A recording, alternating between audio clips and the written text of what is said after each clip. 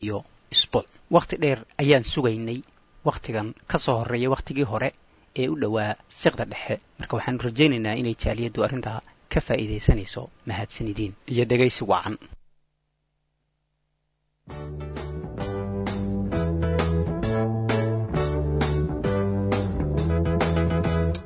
Wouldn't it be nice to get on with me neighbours? But they make it very clear they've got no room for ravers.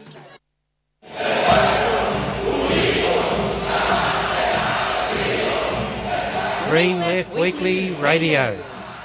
There is one newspaper that is independent of powerful interests, and that's Green Left Weekly. It's the people's voice, committed to human and civil rights, environmental sustainability, democracy and equality. It presents ideas mainstream media won't. It's the leading source of local, national and international news, analysis and discussion and debate to strengthen the anti-capitalist movements. It exposes the lies and distortions of the power brokers and helps us to better understand the world around us.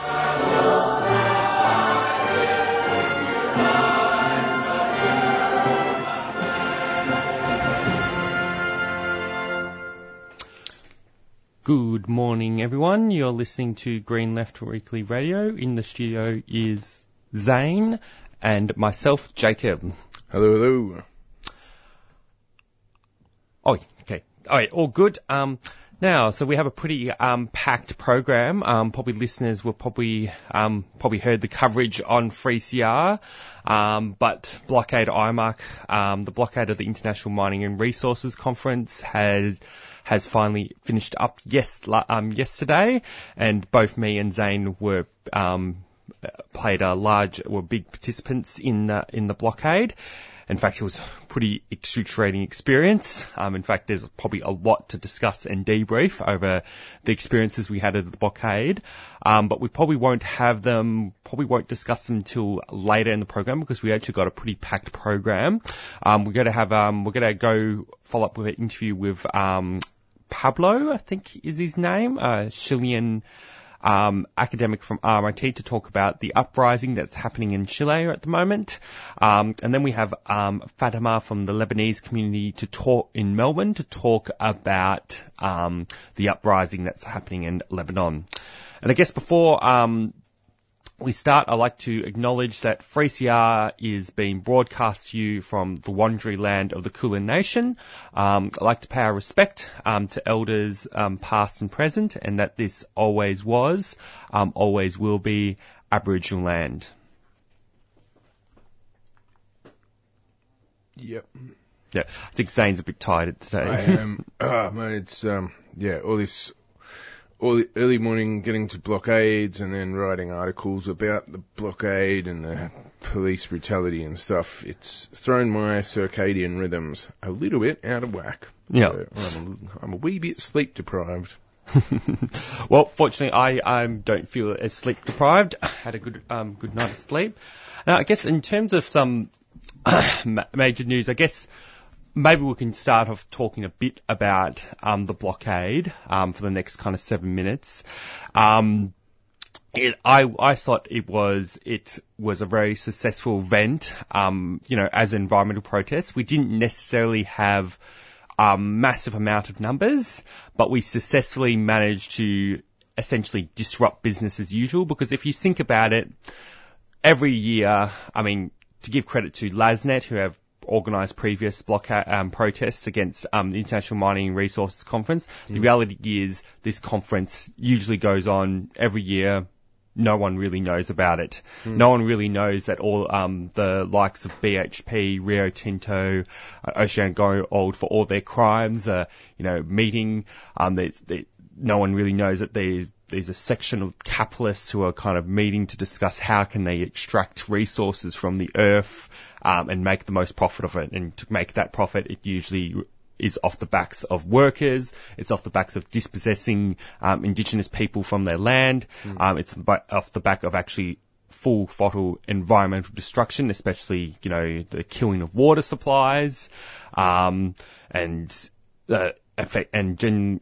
repressing protests, and also colluding with, dictatorships and anti-democratic governments to, basically implement and build these mines. So I think, the fact is we disrupted business as usual, and I think we should all be kind of proud of the fact that we raise the kind of consciousness around all these kind of these corporate scumbags.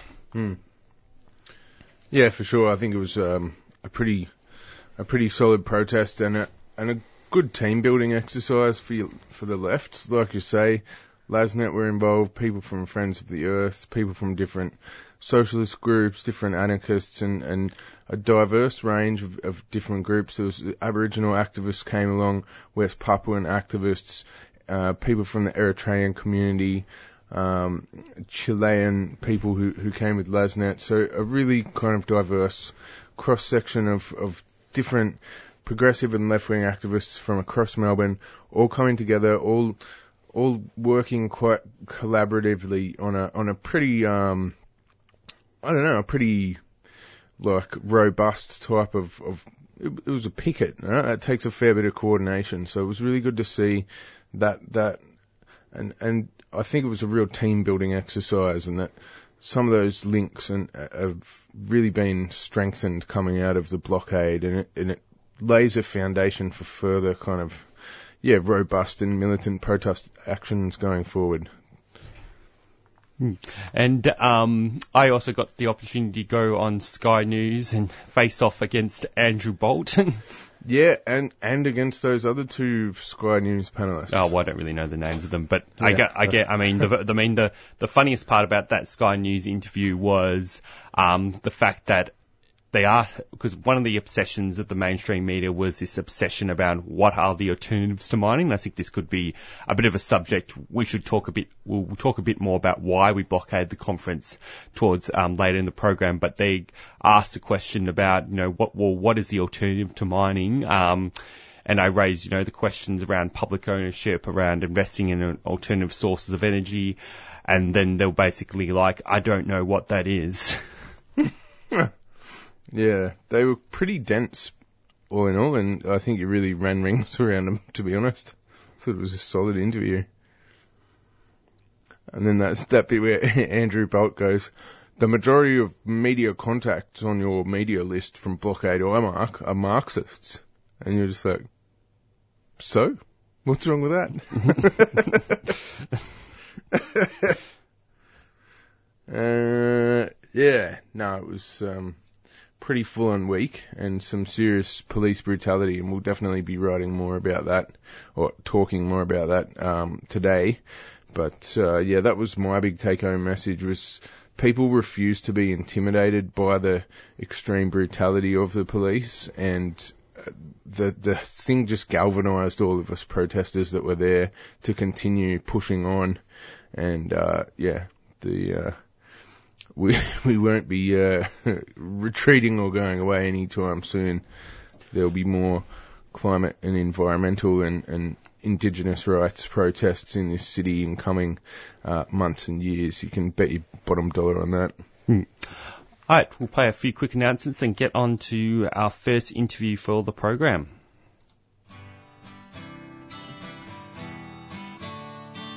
"3CR", always bringing you the latest union news.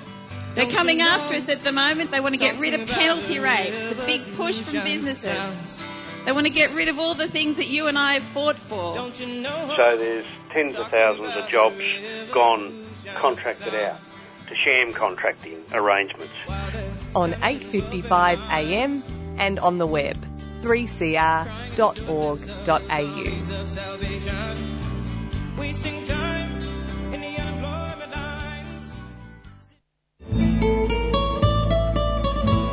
Guitarist Matthew Fagan Band and Friends presents Earthshow, a rock and classical journey across our living planet. It's a music and visual spectacular celebrating the one planet that we inhabit.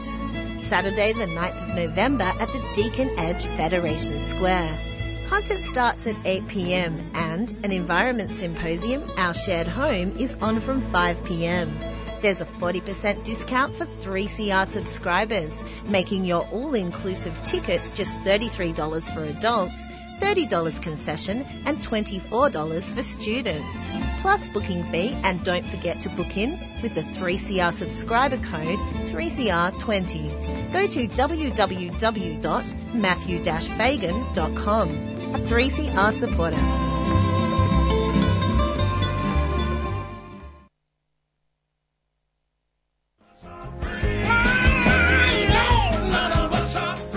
Join me at your choir with Ubuntu Voices, Wednesday at 8:30 p.m. on 3CR.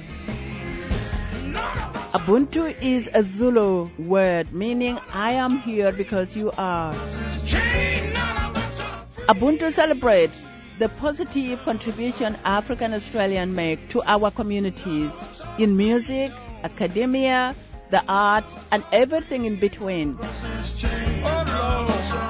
Come with me on a journey. Ubuntu Voices every Wednesday at 8:30 p.m. None of us are free. One of us is chained. None of us are free.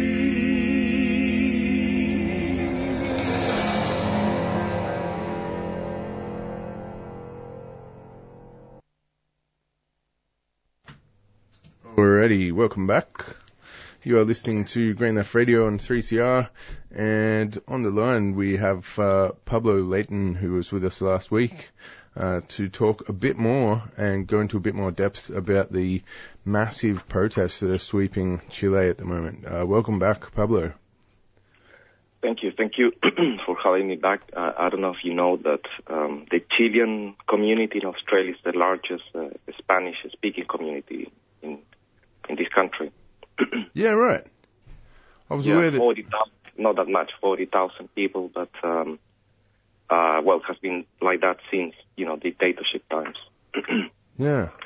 And do you think, did the majority of those people come across in that initial kind of wave trying to get away from Pinochet, or like obviously some of those people have now got families? Yeah, that's a good question, because I published some research about it because, it's a long story, but the coup came in 1973, and if you talk to all Chileans, meaning from that era, many people came before 1973. They came during the Salvador Allende's government, the socialist government, and it seems that there was some kind of promotion of migration at the Australian embassy in Santiago for people to leave the country. Some people even talk about brain drain, when they promote the professionals or highly skilled people to leave a country. That happened in Cuba, for example. So there was a lot of migration before the coup came, and was mostly economic. But so it's the community. I don't know, social media and a demonstration that happened here in Sydney. Most of them are supporting the uprising in Chile, but there are many students that I have to say, like myself, I came as a student that also belong to an elite in Chile, and they, I don't know, they have been so vocal supporting the uprising, but like any community, of course, there is all kind of political lines and thoughts, but so people ask, do you come here before 73 or after? And sometimes you can tell the politics of the people with that. Now, so last week we kind of had a bit of an introduction into these massive protests that have been sweeping Chile, and then our interview was cut short, but you were starting to get down to a bit more depth about the political significance of these protests, both in terms of how Chile was this lab experiment in neoliberalism, which the region has been kind of following Chile ever since sort of 1975, in a sense, and also, I guess, in terms of these are huge protests, and people are really kind of emboldened and pushing back. So it's like, neoliberalism has arrived at a very serious dead end, and this has consequences for the whole region. And it would be good if you could expand on those ideas a bit for us. Sorry. Yes, yeah. Neoliberalism officially started in Chile in April 1975, but some people could argue that it started with the coup in September 1973. But during those 2 years, year and a half, dictator Augusto Pinochet was doubtful himself about for example, to privatize state resources, to liberalize prices, leave everything to the market. And Pinochet himself was cynical about this, you're saying? Well, Pinochet, the tradition of the military until today, of all Latin American military, they have been trained to be really nationalistic, and Pinochet had some hesitation of even he was very pro-American, pro-U.S., of kind of selling out the country completely to the U.S. And but then that visit in March 1975 by Milton Friedman and Friedrich von Hayek, that they met with him. Well, nobody knows exactly what they talked. It was not filmed, or there is no transcript of it. But basically, then he, the Minister of Economy, of course, started to apply this shock therapy, this very, aggressive privatization and economic neoliberal system. And but I think the key issue that every time people mention Chile, it's about Pinochet and the dictatorship, that the democratic governments or post-dictatorial governments that came in 1990, that many of them were center-left, most of them actually 20 years of center-left, then came Piñera, Bachelet, and then Piñera again right now. So, over 24 years of central-left administration that deepened the neoliberal model. And so that's what most Latin American countries from Macri started with. The kind of most famous intellectual of neoliberalism, that is the writer Mario Vargas Llosa, the Peruvian writer. Nobel Literature Prize a few weeks ago was also saying everyone in Latin America should follow Chile. So the democratic government, I think the most accurate word is post-dictatorial, because with that constitution it's difficult to talk about a full democracy.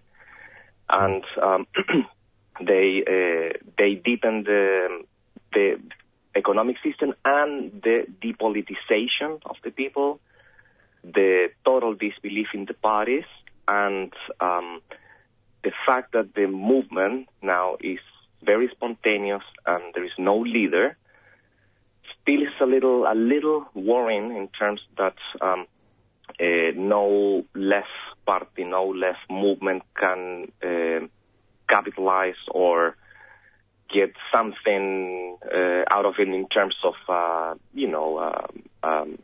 voting a future left president. Let's put it that way. So that, I think, is a consequence also of neoliberalism, that Pinochet himself and the economic system. You are a consumer now, not a citizen. That's what matters, and that created a crisis of representation. There is a total disbelief among the people in the underrepresented democracy, and so that in that way is similar to finish to the 2001 Argentinian crisis, when there was a famous demonstration, everyone chanting, "Everyone should go away, que se vayan todos." So there have been some kind of chanting, but that doesn't make it less popular, the movement, or less political. I don't know, with a small p. I don't know. With people are very politicized in a way. So in that way, neoliberalism failed. But in the future, I don't know. That's the point. The question is about the future. I don't know what will happen. Now, there's a bit to unpack there. It would be good, I guess, initially to... are you able to comment a little bit more about the composition of these protests? You've said they're very spontaneous. So what involvement or penetration do existing left-wing parties or organizations in Chile have in these protests? Having said all what I said about, being a spontaneous, no leader, I mentioned, I think, last week that there is a lot of civil society organizations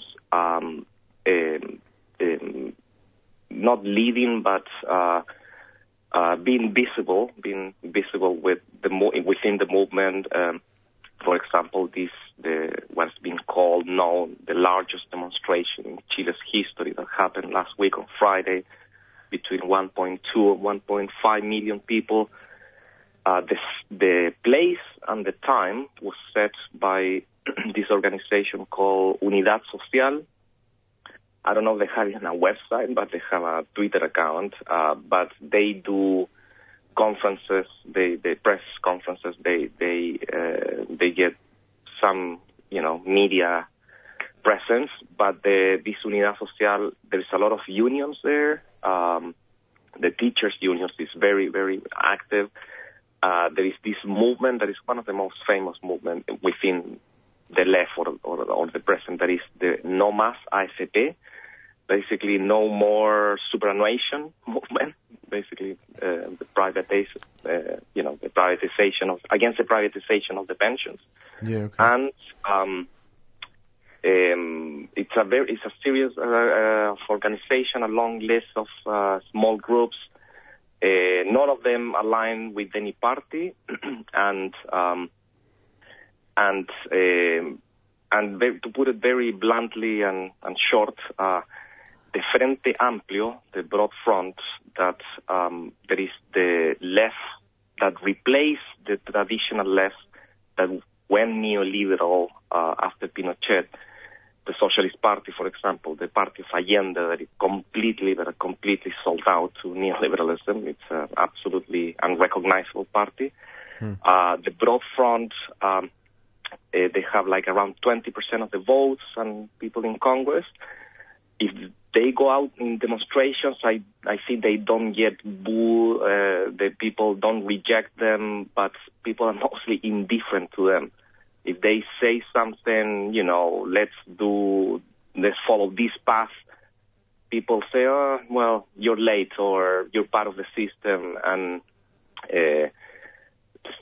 that's a little bit concerning, again, for how all this is going to end. But it is what it is in a way that after the 2011 movement, the student one, when these broad front people led that student uprising, they joined Congress, they joined elections, and they sort of abandoned being a social movement, being on the streets, etc. That's what is happening with the left in Chile. Yeah, right. I think you just answered the question I was going to answer. I was going to ask. Well, I guess, Pablo, do you think, it seems like there's a pretty huge political vacuum which could potentially see the creation of a new left party, but there's no guarantee that will happen. Is there any signs of some sort of new parliamentary party being formed out of this to try and, channel some of this? Yeah. Okay, first of all, there is social uprising, left and right in Latin America. Both terms and alignments have changed a lot, and the streets country don't use them anymore. But what people are saying very openly in the street, it is a social change that is about renationalizing the economy, so it certainly can be called left. But I think the most meaningful or practical outcome of all this in terms of left and right politics is going to come from the new constitutional assembly and constitution that is the first demand, that is to get rid of Pinochet's constitution set in 1980 through a fraudulent election, that it has been reformed through the decades.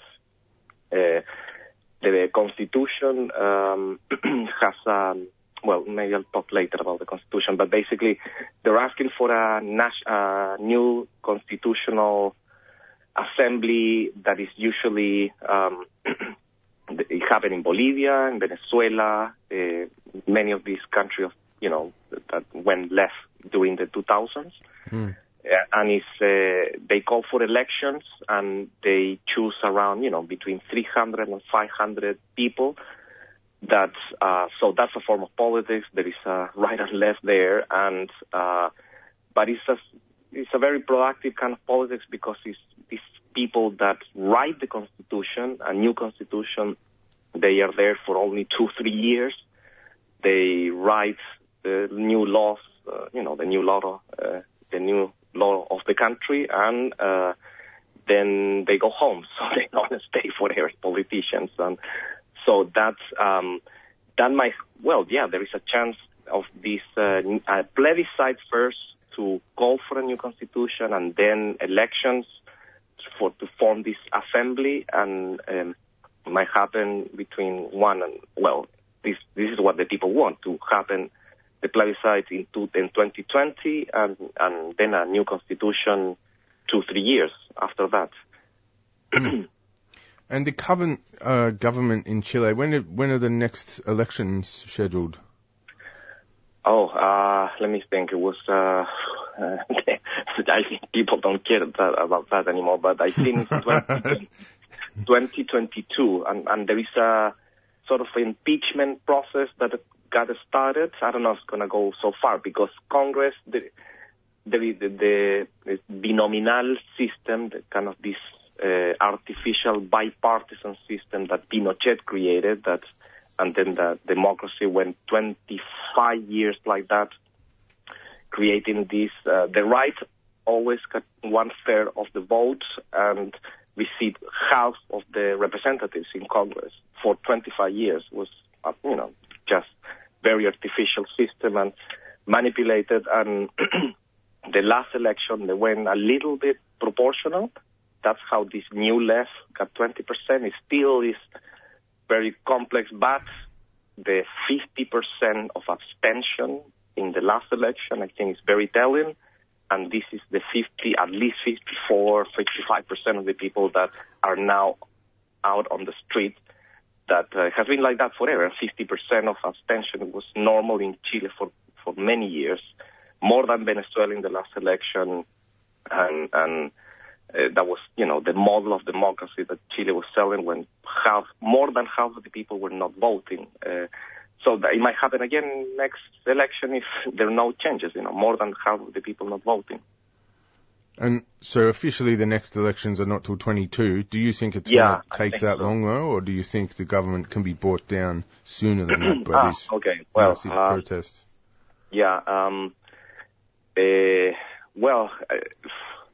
Last Friday, October the 18th, nobody knew that so much was going to happen within 1 week.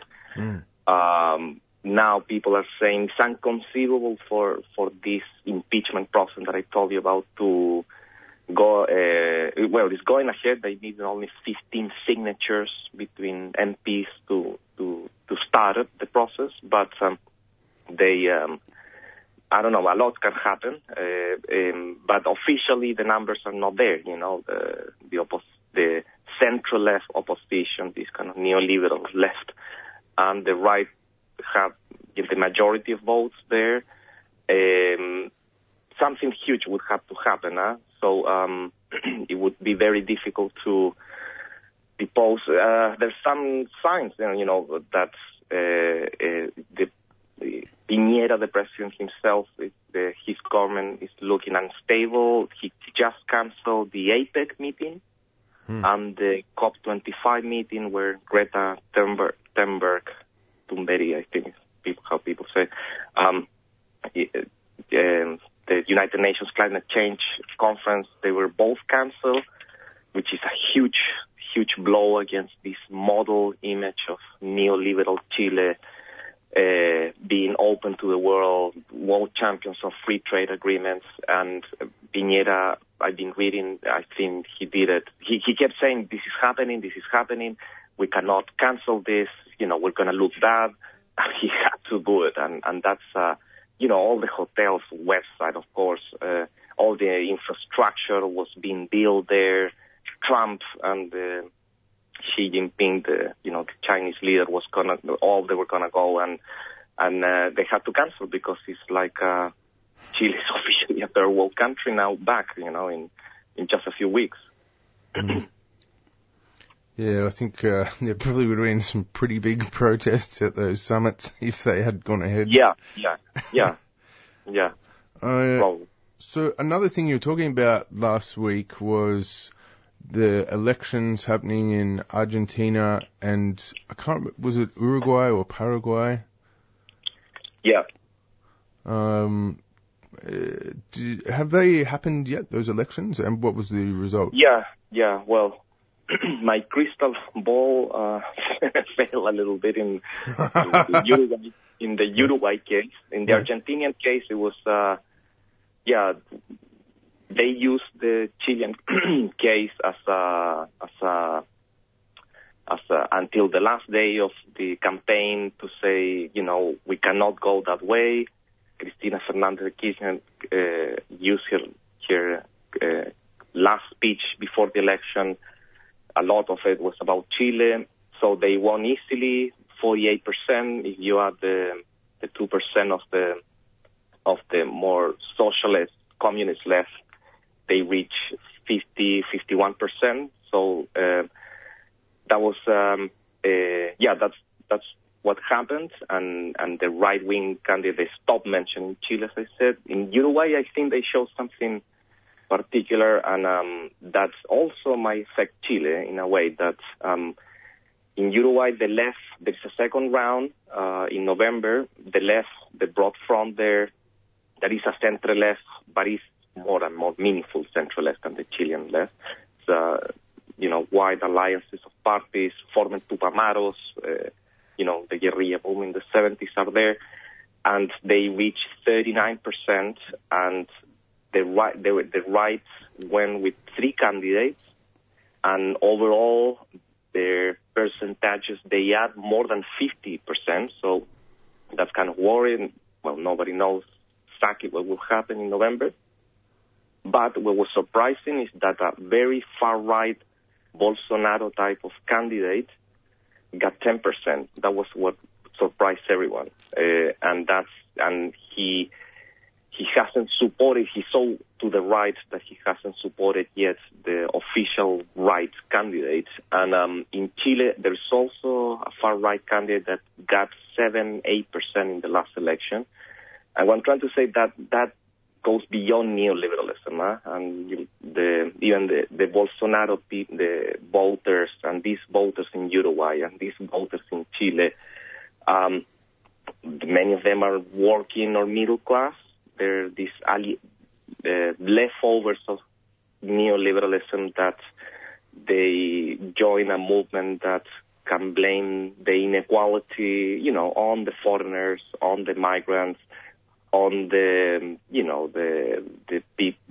gay people in Bolsonaro. Is a big thing for him. So that's it's something that is growing under neoliberalism everywhere, but in Latin America too. That there is this far right movement that are kind of showing up from nowhere, and in Uruguay, to finish, the right wing candidate they don't know if they will ask for these far right candidates votes because it is very extreme and the left wing, the Broad Front in Uruguay, they don't know if they will they will try to win the second round, saying the right wing is going to go extreme with this, support. Yeah, all right. Yeah. And when is that second round? I think it's November, by the end of November. It's, the Uruguay is another story. It's not my expertise in that. It's a small country, but it's, the other factor is that the Broad Front has been in power in Uruguay for 15 years. And some might argue on the left that it has not been neoliberal like in Chile, but it has been a social democratic government that has not,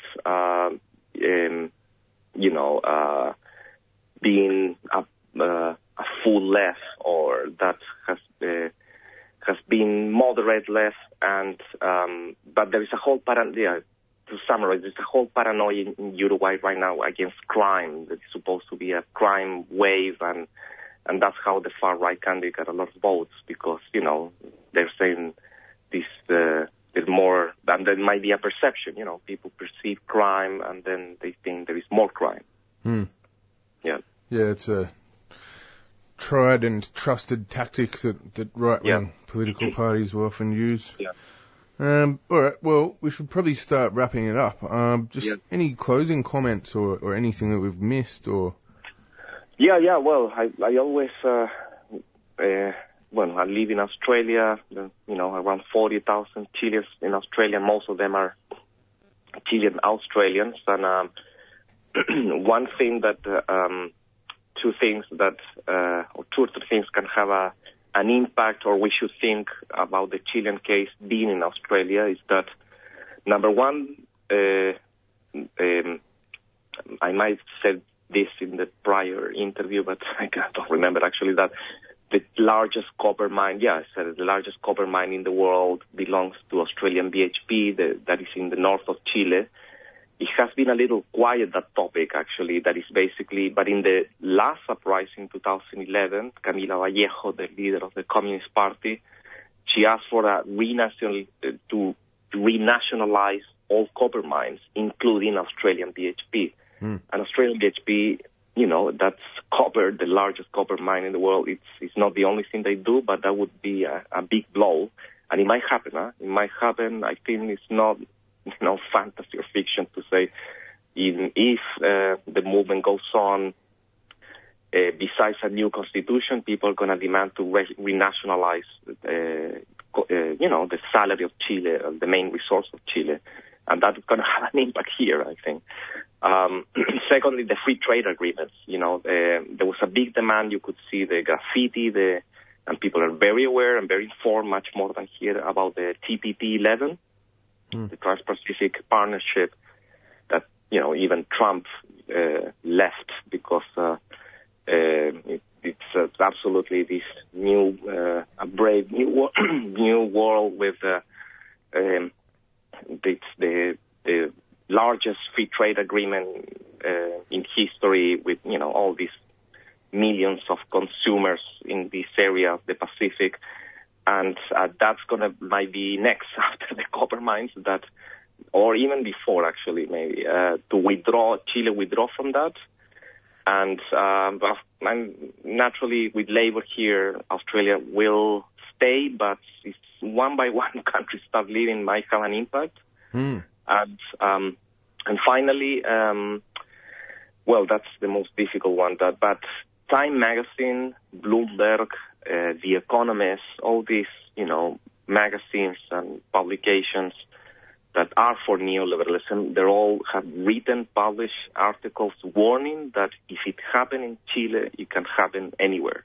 I'm quoting the Bloomberg, actually, article. They're saying that now it's not only, the waves of rebellions that journalists are trying to, put all of them together, Bolivia, Chile, and whatever, Hong Kong. But it's basically they're saying that this is a sign. Time magazine actually also wrote this. This is a sign. It can happen anywhere. It can go well. It can go in the, as I said also last time, in the kind of fascist. The people left behind by neoliberalism can go fascist, many of them, but also can really bring back politics in terms of the inequality that is so evident. So that might have an impact in the Australian left, Greens Party, Socialist Alliance, unions, etc. In terms of repopularising the idea of putting stuff back into public ownership. Yeah, like you say, that's of huge symbolic importance, given that Chile was this test lab for neoliberalism. If that's one of the first places where we start seeing this big pushback of renationalizations. Yeah, well, and the discontent is there, basically. It came unexpectedly, but what basically was all the time there, the discontent among the people, that people cannot take any more the paying for everything, healthcare, Medicare, you can need private health insurance here. At some point, people might stop paying or getting fed up with the paying for everything. That's exactly what happened in Chile. Exciting stuff, and pregnant with possibilities. All right. Thanks heaps for speaking with us again and going into a bit more depth, Pablo. It's been really good having you on. Okay, great that you have this space. So we'll keep in touch. Yeah, we'll see you at solidarity protests in the streets. There's actually one. I'll just make a quick announcement. Okay. There's going to be a solidarity protest organised by the Chilean community this Sunday at 12 p.m. at the State Library. In Melbourne. Yep, in Melbourne. Yep. But I presume people who are listening mainly are going to be based in Melbourne. Okay. Word. Okay. All right. Yeah. Okay. Thank you. Thanks again, Pablo. Okay. Bye. Pablo Leighton there, a Chilean expat activist and academic living and teaching in Australia. All right, we'll just play some quick announcements, and then we've got another interview coming up pretty soon with Fatima talking about what's going down in another part of the world, Lebanon. Some big protests there as well. Accented women. It seems so obvious to me that if you live in a completely violent cultural milieu, that it's going to translate into every aspect of women's lives. Accented women. What's a border? They don't see it like a big wall right along the How can people live ordinary lives when they're living in such an extraordinary situation where there are armies there and terrorists there and such conflict every single day of their lives? Accented women. A show by and about women from culturally and linguistically diverse backgrounds. On Community Radio 3CR.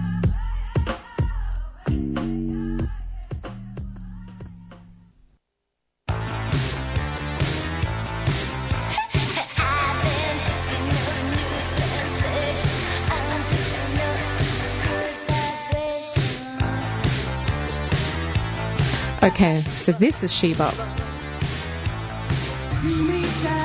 And so is this. And this. She-Bop, a program that explores feminist issues. Tune in Mondays, 10:30 a.m. for a show where only women get to speak, but everyone can listen.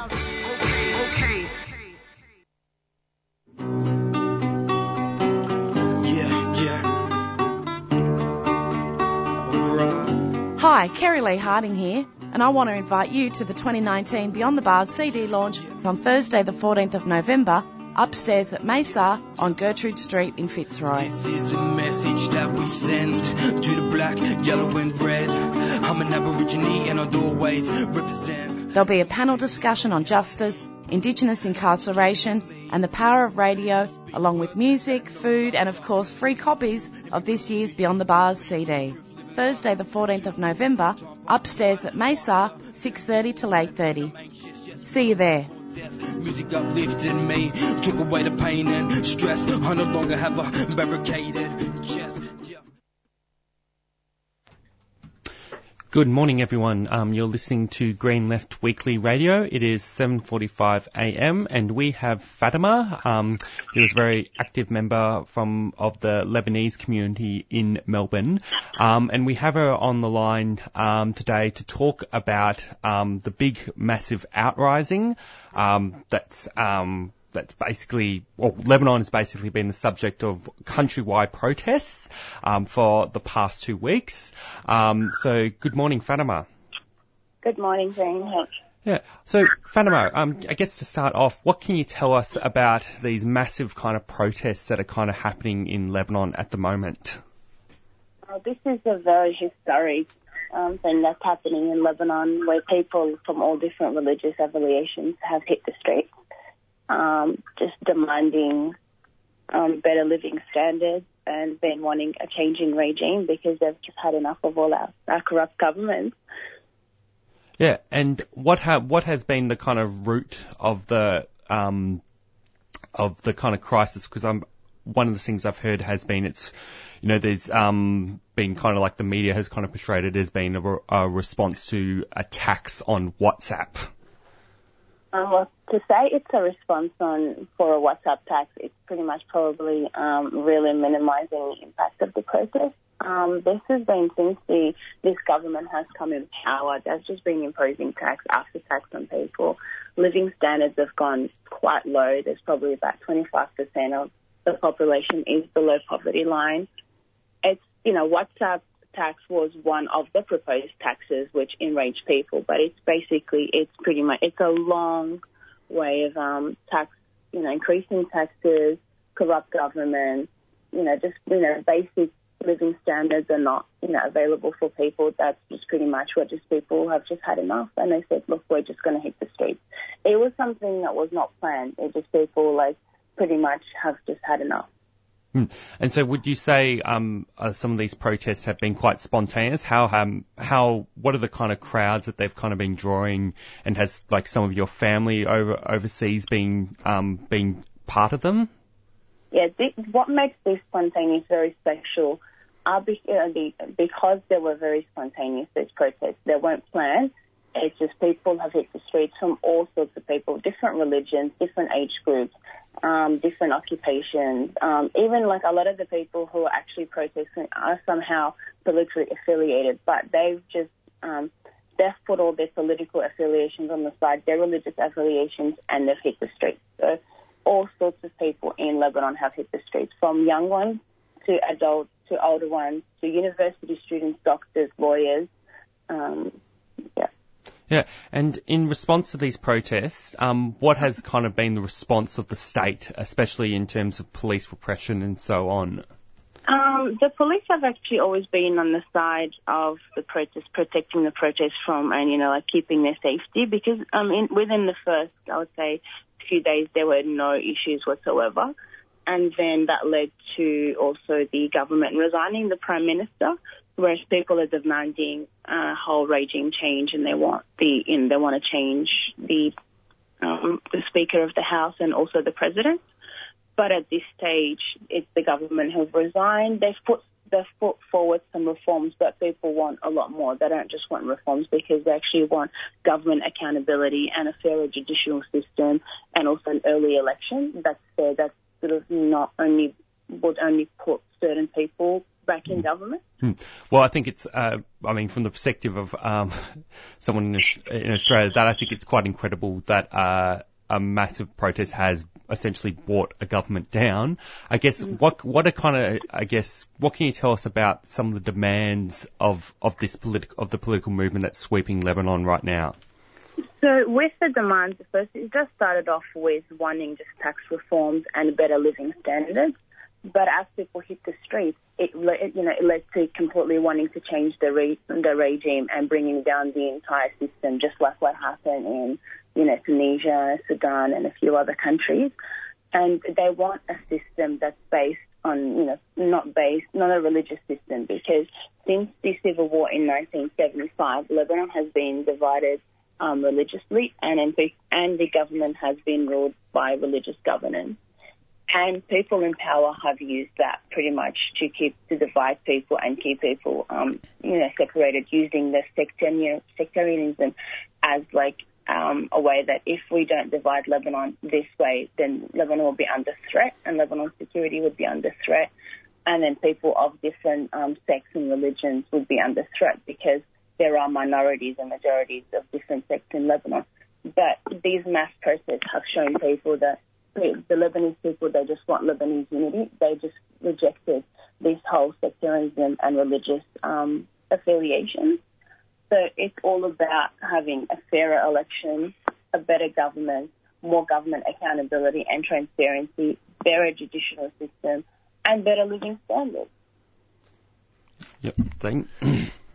Fatima, I'd be interested because there's been this project happening in Rojava, in this sort of Kurdish part of northern Syria, and it's a secular kind of progressive grassroots political project which has parallels because it brings together people from different religious or political backgrounds and kind of says, the main thing is for us to look after each other as a community. Do you feel like that, is that something that's had much influence on politics in Lebanon, or?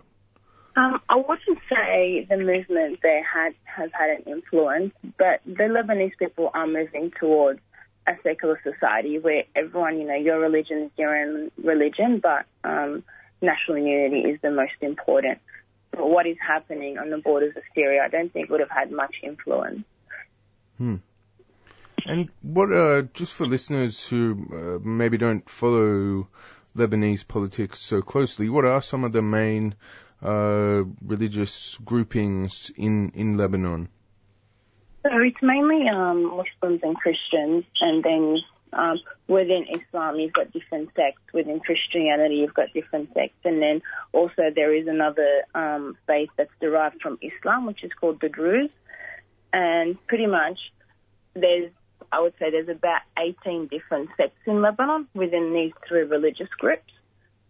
So it's one of the most religiously diverse countries in the world.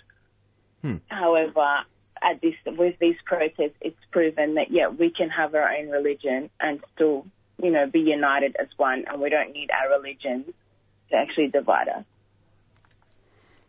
And what can you, I guess, one of the things you kind of brought up is how these protests are kind of bringing together people of all sorts of different religions and breaking away kind of that kind of sectarianism that's possibly existed prior.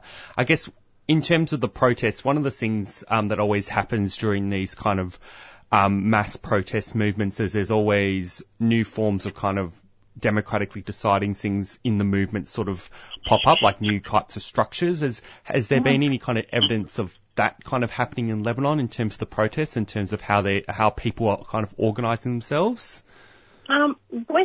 With these protests, they didn't have any leadership. They just hit the streets spontaneously. But people have been discussing amongst themselves, what sort of reforms they want. And then eventually they've actually put, for the government, they put forward reforms that they want.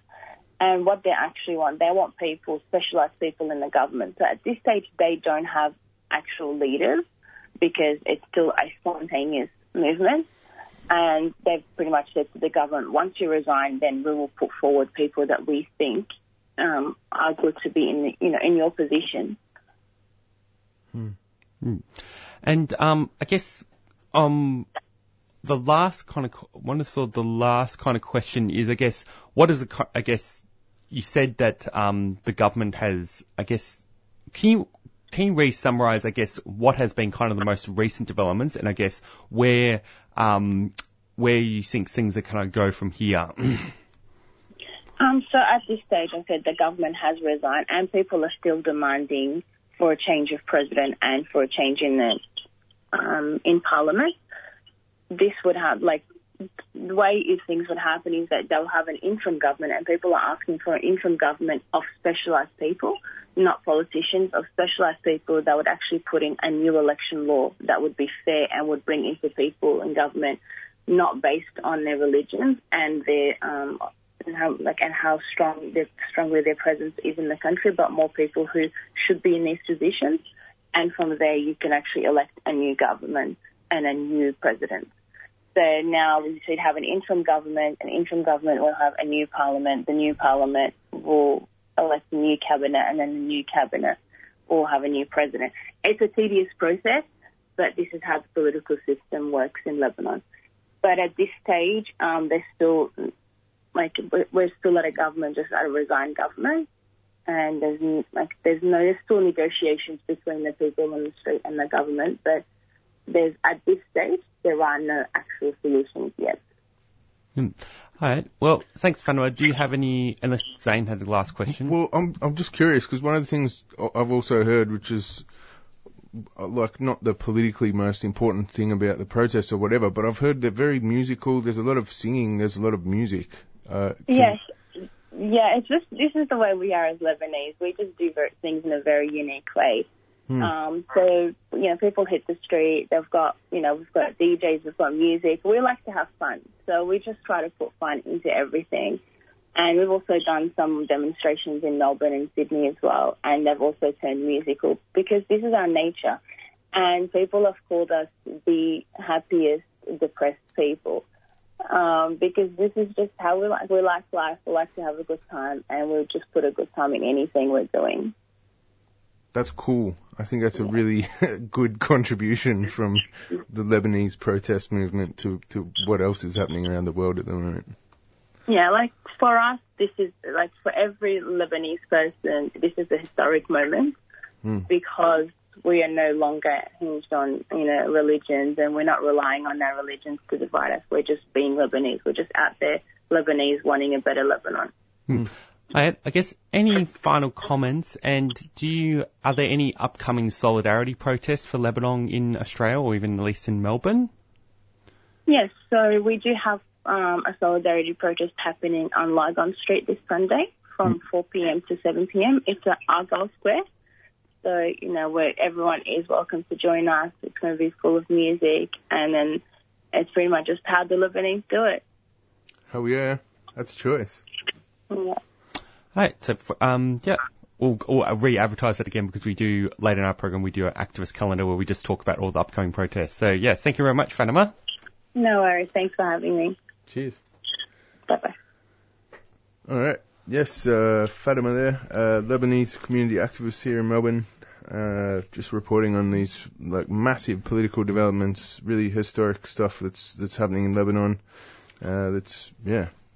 Yeah, it seems like we're in kind of like a moment of revolt in the global south because, for example, we've had the massive protests. I think last year we had the massive protests in Sudan, Algeria, and now this year we're seeing massive protests in Chile. We saw massive protests in Ecuador, which has sort of gone into a bit of a standstill because they actually won some of the demands.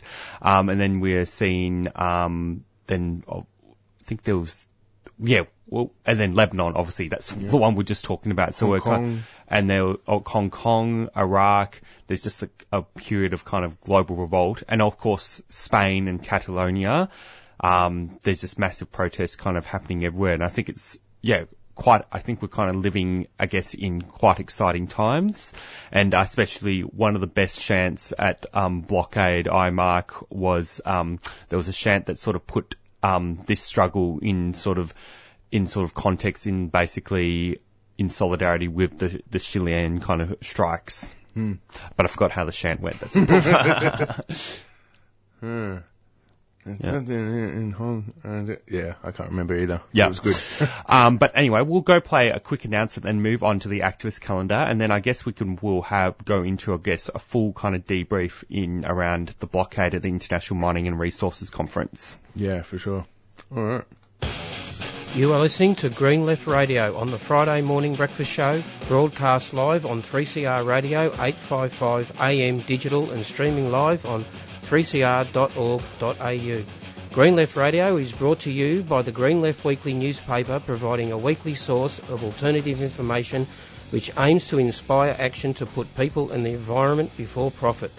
Subscribe to Green Left Weekly by visiting the website at greenleft.org.au or call 1800 634 206. For new subscribers, it's only $10 for the first 7 issues.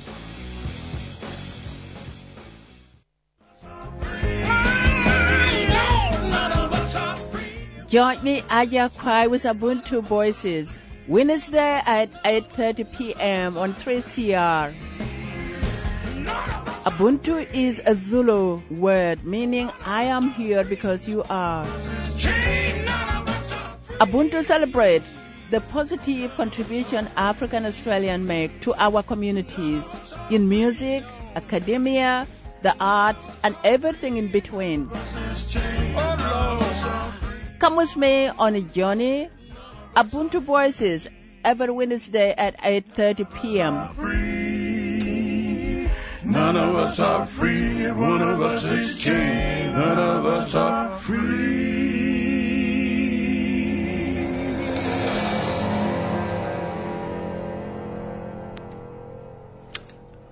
All right, you're listening to Green Left Weekly Radio. It is now 8 a.m. and it's now time for the activist calendar. So I'll pass it on to you once I get to Tuesday. Yeah, sure. So on Saturday, November, tomorrow, there will be a march and rally, Defend Rojava, Turkey Get Out of Syria. That's organised by the Kurdish Democratic Community Centre of Victoria and Australians for Kurdistan, and that will be happening at 4 p.m. at the State Library. On Sunday, there'll be a protest. There'll be protests in support and solidarity with Chile at 12 p.m. at the State Library. And then just as we heard on the program just before, there'll be a protest in solidarity with the Lebanese community, organised by the Lebanese community at 4 p.m. at on Lygon Street at the basically that park area in Lygon, in Carlton, Algoa Park. Argyle Park, yeah. Or Argyle Square. Argyle Square, yeah. And then, I'll go, on Monday night, there'll be a Green Left Weekly kind of discussion circle on climate crisis and inequality at 6 p.m. at level 5, 407 Swanson Street, at the Resistance Centre. And that's on November the 5th. Wait, not November the 5th. No, November the 4th. So, November the 4th, Monday, 6 p.m. Now, I'll pass it on to Zane for Tuesday announcement. I mean, if you were keen to have a beer for Cup Eve, you can totally do that at that meeting at the Resistance Centre. Yeah. You don't feel like you need to counterpose having a couple beers with coming to a political discussion about climate change and inequality and impact. So on Cup Day itself, next Tuesday this year, if you think horse racing is a cruel sport beloved by the ultra-rich, then say nup to the cup. Visit horseracingkills.com/nup2cup for all the Nup to Cup events happening. The billions spent on training racehorses for the industry could be better spent on the climate crisis, ending poverty, or a host of other worthy causes. Cruelty and greed go hand in hand in the sport of kings. And what's the details for the rally? Well, it's just saying go to the website horseracingkills.com/nup2cup, and there's various things. I've heard of one event that's happened for a couple of years now called Fashions at the Field, which is like a vegan fashion show to protest against the Melbourne Cup, which happens in the park opposite. So yeah, there's various events and protests happening, I think. Check it out. Yeah.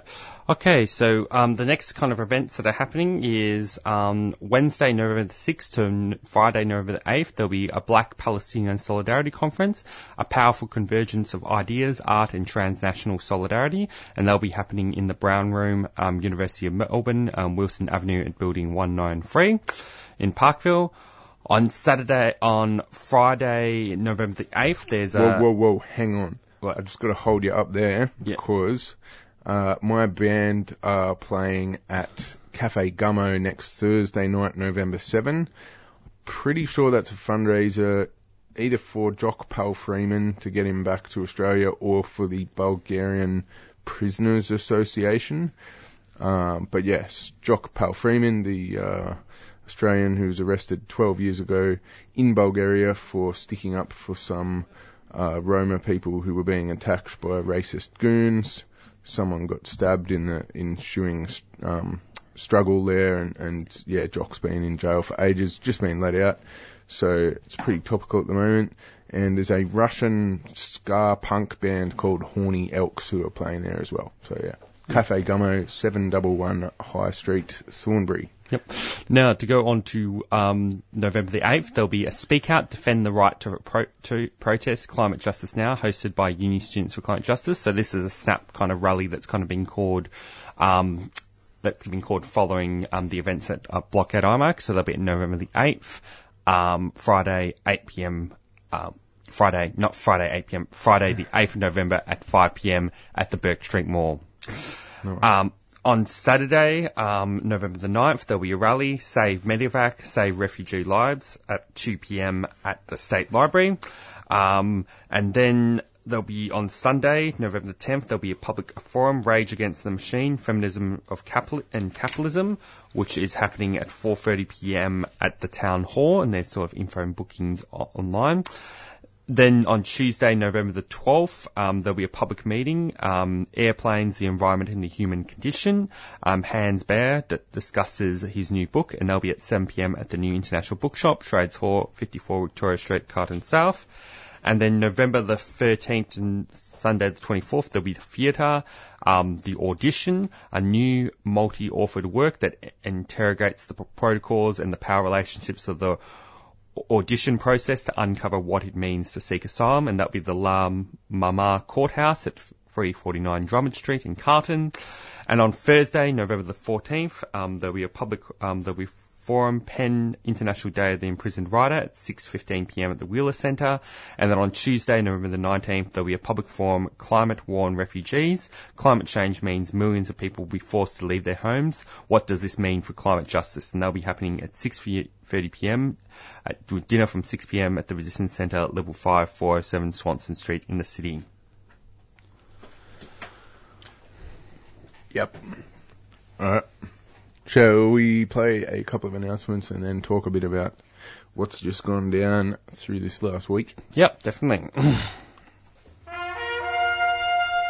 Don't have $1 million and still want to have a good education for your kid? Tune into the DOGS program. We are the Defenders of Government Schools. 12 p.m. on Saturdays here on 3CR. 855 on the AM dial podcast, streaming live on 3cr.org.au and 3CR Digital. We defend government schools because they need it.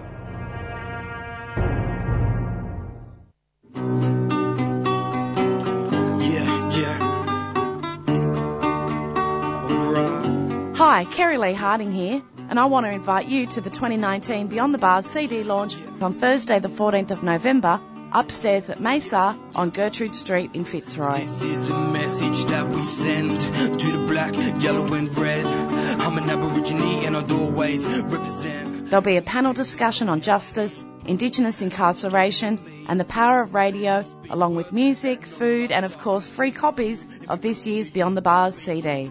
Thursday the 14th of November, upstairs at Mesa, 6:30 till 8:30. See you there. Music uplifted me, took away the pain and stress. I no longer have a barricaded chest. Okay, radio, welcome back. You are on Green Left Radio. It's 3CR, 855 on your AM dial or online. And we would like to talk now about a protest that we were both at through the week, which was the blockading the IMARC Mining and Resources summit that was happening down at the convention centre. Yeah, so I guess to start off, I mean, I just read that on Channel 9, or one of the major news channels, that Scott Morrison has now has his take on the so-called violent events that happened in the kind of past week. And essentially what he has said is he's reaffirmed his commitment to mining, and that he wants to crack down on these protesters against mining, which is just kind of like, so it just says everything about, I thought exactly we lived in a democracy. We're living in this kind of situation, we're living in a time where we're living in a climate crisis, where we're going past the kind of point of no return, and then that you have all these corporations, that are profiting off polluting our earth, and yet somehow trying to get a bunch of people together to bring attention to the corporate, crimes of these climate criminals. And going beyond that, these are not just climate criminals, these are, mining criminals who've profited off destroying water supplies, colluding with dictatorships, violating human rights and exploiting workers' rights. So the idea that, of course, that goes into the reason of why blockade IMARC and why we were part of blockading this conference and shaming the kind of corporate climate criminals and the corporate scum that kind of roamed attended that conference. Yeah, and it was mentioned at the start of the show that it was quite a diverse coalition of different groups that came together to make the blockade happen. And it was, I found it really good working with, comrades from different political and protest backgrounds to make that blockade happen. And I thought we worked quite well as a team, as a whole. And there was, the activist support people, there was medics, legal observers. It was, a useful team building project for the sort of the general Melbourne left, I reckon. And I guess to start talking about the level of police repression, obviously Monday was a pretty quiet day. All we did really was the Monday of the expo and the conference. All we did was we had a bit of a march, had some speeches. Generally, it was a pretty, relaxed kind of day. But Tuesday was when we started to link arms, and that's when by far we had probably the most people on the day. We probably had over 500 people, and then we started locking arms, linking, blockading the conference and blockading a whole series of entrances. We also blockaded the back entrance and also facilitated a kind of blockade for the health and safety conference where we let health and safety trade union health and safety reps in to adjacent building. Yeah. Into adjacent building. And just before we get into the policing, what are your views on people using their bodies to stand there and link arms and block entry to a venue? Is it violent to stand there arm in arm with someone standing next to you? Is that violent, Jacob? I don't agree. And also I think, that the media has been obsessing the fact that we're, refusing the democratic rights of these mining executives. We actually have to understand who actually has power in society. The fact is these mining companies are getting away with profiting in elsewhere off the possession of Indigenous people for their land. What about their human rights? What about the human rights of the protesters that they've violated the human rights of, especially Oceana Gold? What about their human rights? What about the fact that these, a lot of the companies like Rio Tinto and BHP are dooming our future generation with the amount of emissions that they're contributing to in terms of climate change. Like, what about their rights? Like, I think, in a sense that because our government is not acting on the climate crisis, in fact, they're sponsoring it and allowing this conference to happen, I think it's up to ordinary people to actually just stand up and say, no, this is not okay. We're going to disrupt business as usual and prevent you from having this conference. Absolutely. And fundamentally, it's just not violent. It's people standing there linking arms. Yeah. Okay, so let's talk a little bit about the police response and the methods of policing used. It'd be good to talk in a bit of detail in a minute about that big capsicum foam attack on the Wednesday. Yeah. But kind of separate to that, what was the broader context of policing? Well, basically what ended up happening is there were massive amounts of police at the convention centre. And in fact, early on, the mainstream media was crying foul about these protests. How all this policing, all this resources we have to invest in policing. Because from the onset, we've been building this protest for months. We've always said we're going to be non-violent. We're going to be peaceful. So in what world does the amount of police resources that were utilised for this protest in any way kind of justified, especially since they were crying foul about how this is going to be taking, thanks to these protesters, we're going to be taking money away from addressing kind of domestic violence, as if police are any good at addressing domestic violence. In fact, a lot of police officers, or a lot of research is showing a lot of police officers are perpetrators of domestic violence themselves. Yeah, and then that was kind of context. And I guess on the Monday, you had a large kind of police presence. And then on Tuesday, as soon as we started forming the blockade, they started basically pushing us around and basically citing safety concerns, whatever, and then by none arresting people. In fact, the most outrageous thing was when one of the protest organisers, Jerem Small, was literally on a megaphone. Yeah, he was emceeing. He was hosting emceeing. He was, and in fact, one of the things about Tuesday actually was we were deliberately telling, we didn't actually have the large numbers. We only probably had around 500 people, 300, 500. We weren't going to go for a very hard blockade. We weren't going to go as sort of aggressive as we would have liked. In fact, if we had tens of thousands of people, we would have gone all the way in terms of blockading every single surrounding the building, surrounding the entire huge building. So we just went for a bit of a soft kind of blockade. Just start linking arms. Just have the optics of having a blockade. Try and prevent people from coming in, but obviously we probably weren't necessarily going to be able to block everyone from coming in. Yeah, it's a huge We're just building. doing it. We were telling people we're not going to try and antagonise the police, etc., because they're so weak. And yet the police just aggressively attacked us with no warning. Very different from the Extinction Rebellion protesters that happened weeks before. And they started acting in an incredibly heavy-handed way, despite the fact that we were completely peaceful. It was gone wild, and then it got even worse when, as I said, one of the protest organisers, Jerem Small, started addressing people on the megaphone, because after the first round of kind of police violence, we wanted to sort of get people back on track. We didn't want to sort of get people, offside, and invite more violence basically from the police. Jerem was basically trying to address the crowd, and then what do? The police send a group of SWAT teams to just basically assault him and then take his megaphone away and then arrest him. Yeah.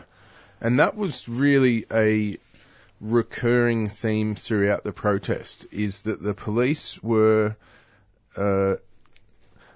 basically instigating scuffles and antagonising and provoking us throughout.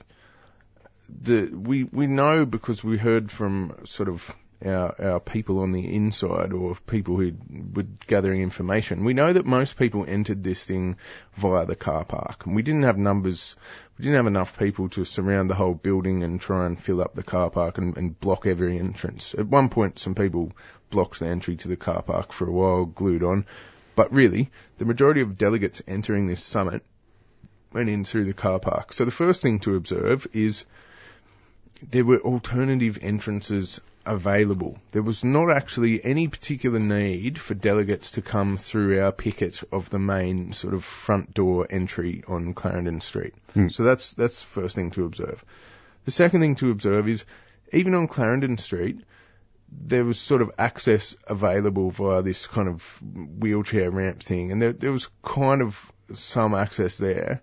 But really, it would have been very easy to just give a directive to all these, wealthy suits who are staying in 5-star hotels, catch a taxi or a limo and go to the basement. But instead of that, the police were like, no, there's a principle here that people should be able to walk across from their Crown Casino hotel room and walk through a picket, and we are going to enforce that. So throughout the day, the police would try and smash our picket, they would push people apart, and then if people shoved back a bit, or didn't just, acquiesce and get out of their way, if people remained linked in arms, the police would start arresting people and often get out pepper spray and spray people. And throughout, they're sending in these snatch squads, these little wedge formations of riot cops to go in and just grab someone who is of interest, or they confiscated 5 megaphones on that first day. I think they even confiscated even more. Like focusing on the megaphone confiscating question, every time someone was prominent and directing the mic and crowd, they would go and send a group of cops to basically try and take the megaphone away. And then arrest the person involved, or sometimes they'll just take the megaphone. And then Social Alternative also had, they had like a table, a stall there, and this happened on the Wednesday, I think. They had like a bunch of megaphones, and basically the police came early to just basically to their stall and just confiscated all the megaphones before they were used. In fact, this is something that started actually during, some of the XR protests where they started confiscating kind of megaphones. And then another aspect was the use of police horses. You always know, and in fact, a Chilean woman was tragically trampled on by the police, and she got seriously injured, and we had to call an ambulance. There's reports that she had both of her legs broken. In subsequent coverage, I'm not 100% sure if that's the case, but she was taken away in an ambulance with the green whistle, with the morphine inhaler thing, and these were very serious injuries, and my understanding is that a police officer grabbed this young woman and threw her onto the ground at the back of a horse, and that was the sort of circumstances in which she ended up being trampled by that horse. And yeah, there was and I also had the experience of one of the powerful things about the protesters on the Tuesday, that everyone was very staunch, and because, I mean, we wanted to cause as much disruption as possible, and we attempted to de-arrest people as they're getting arrested. So I attempted to de-arrest someone, who was actually a friend of mine, and then I noticed the key was dropped on the floor. I tried grabbing it. It turns out it was actually the police officers. And so instead of like acting like a normal person would act and say, "Sorry, mate, that's my keys. Can you please give it back?" He aggressively tried to beat me, and assault me.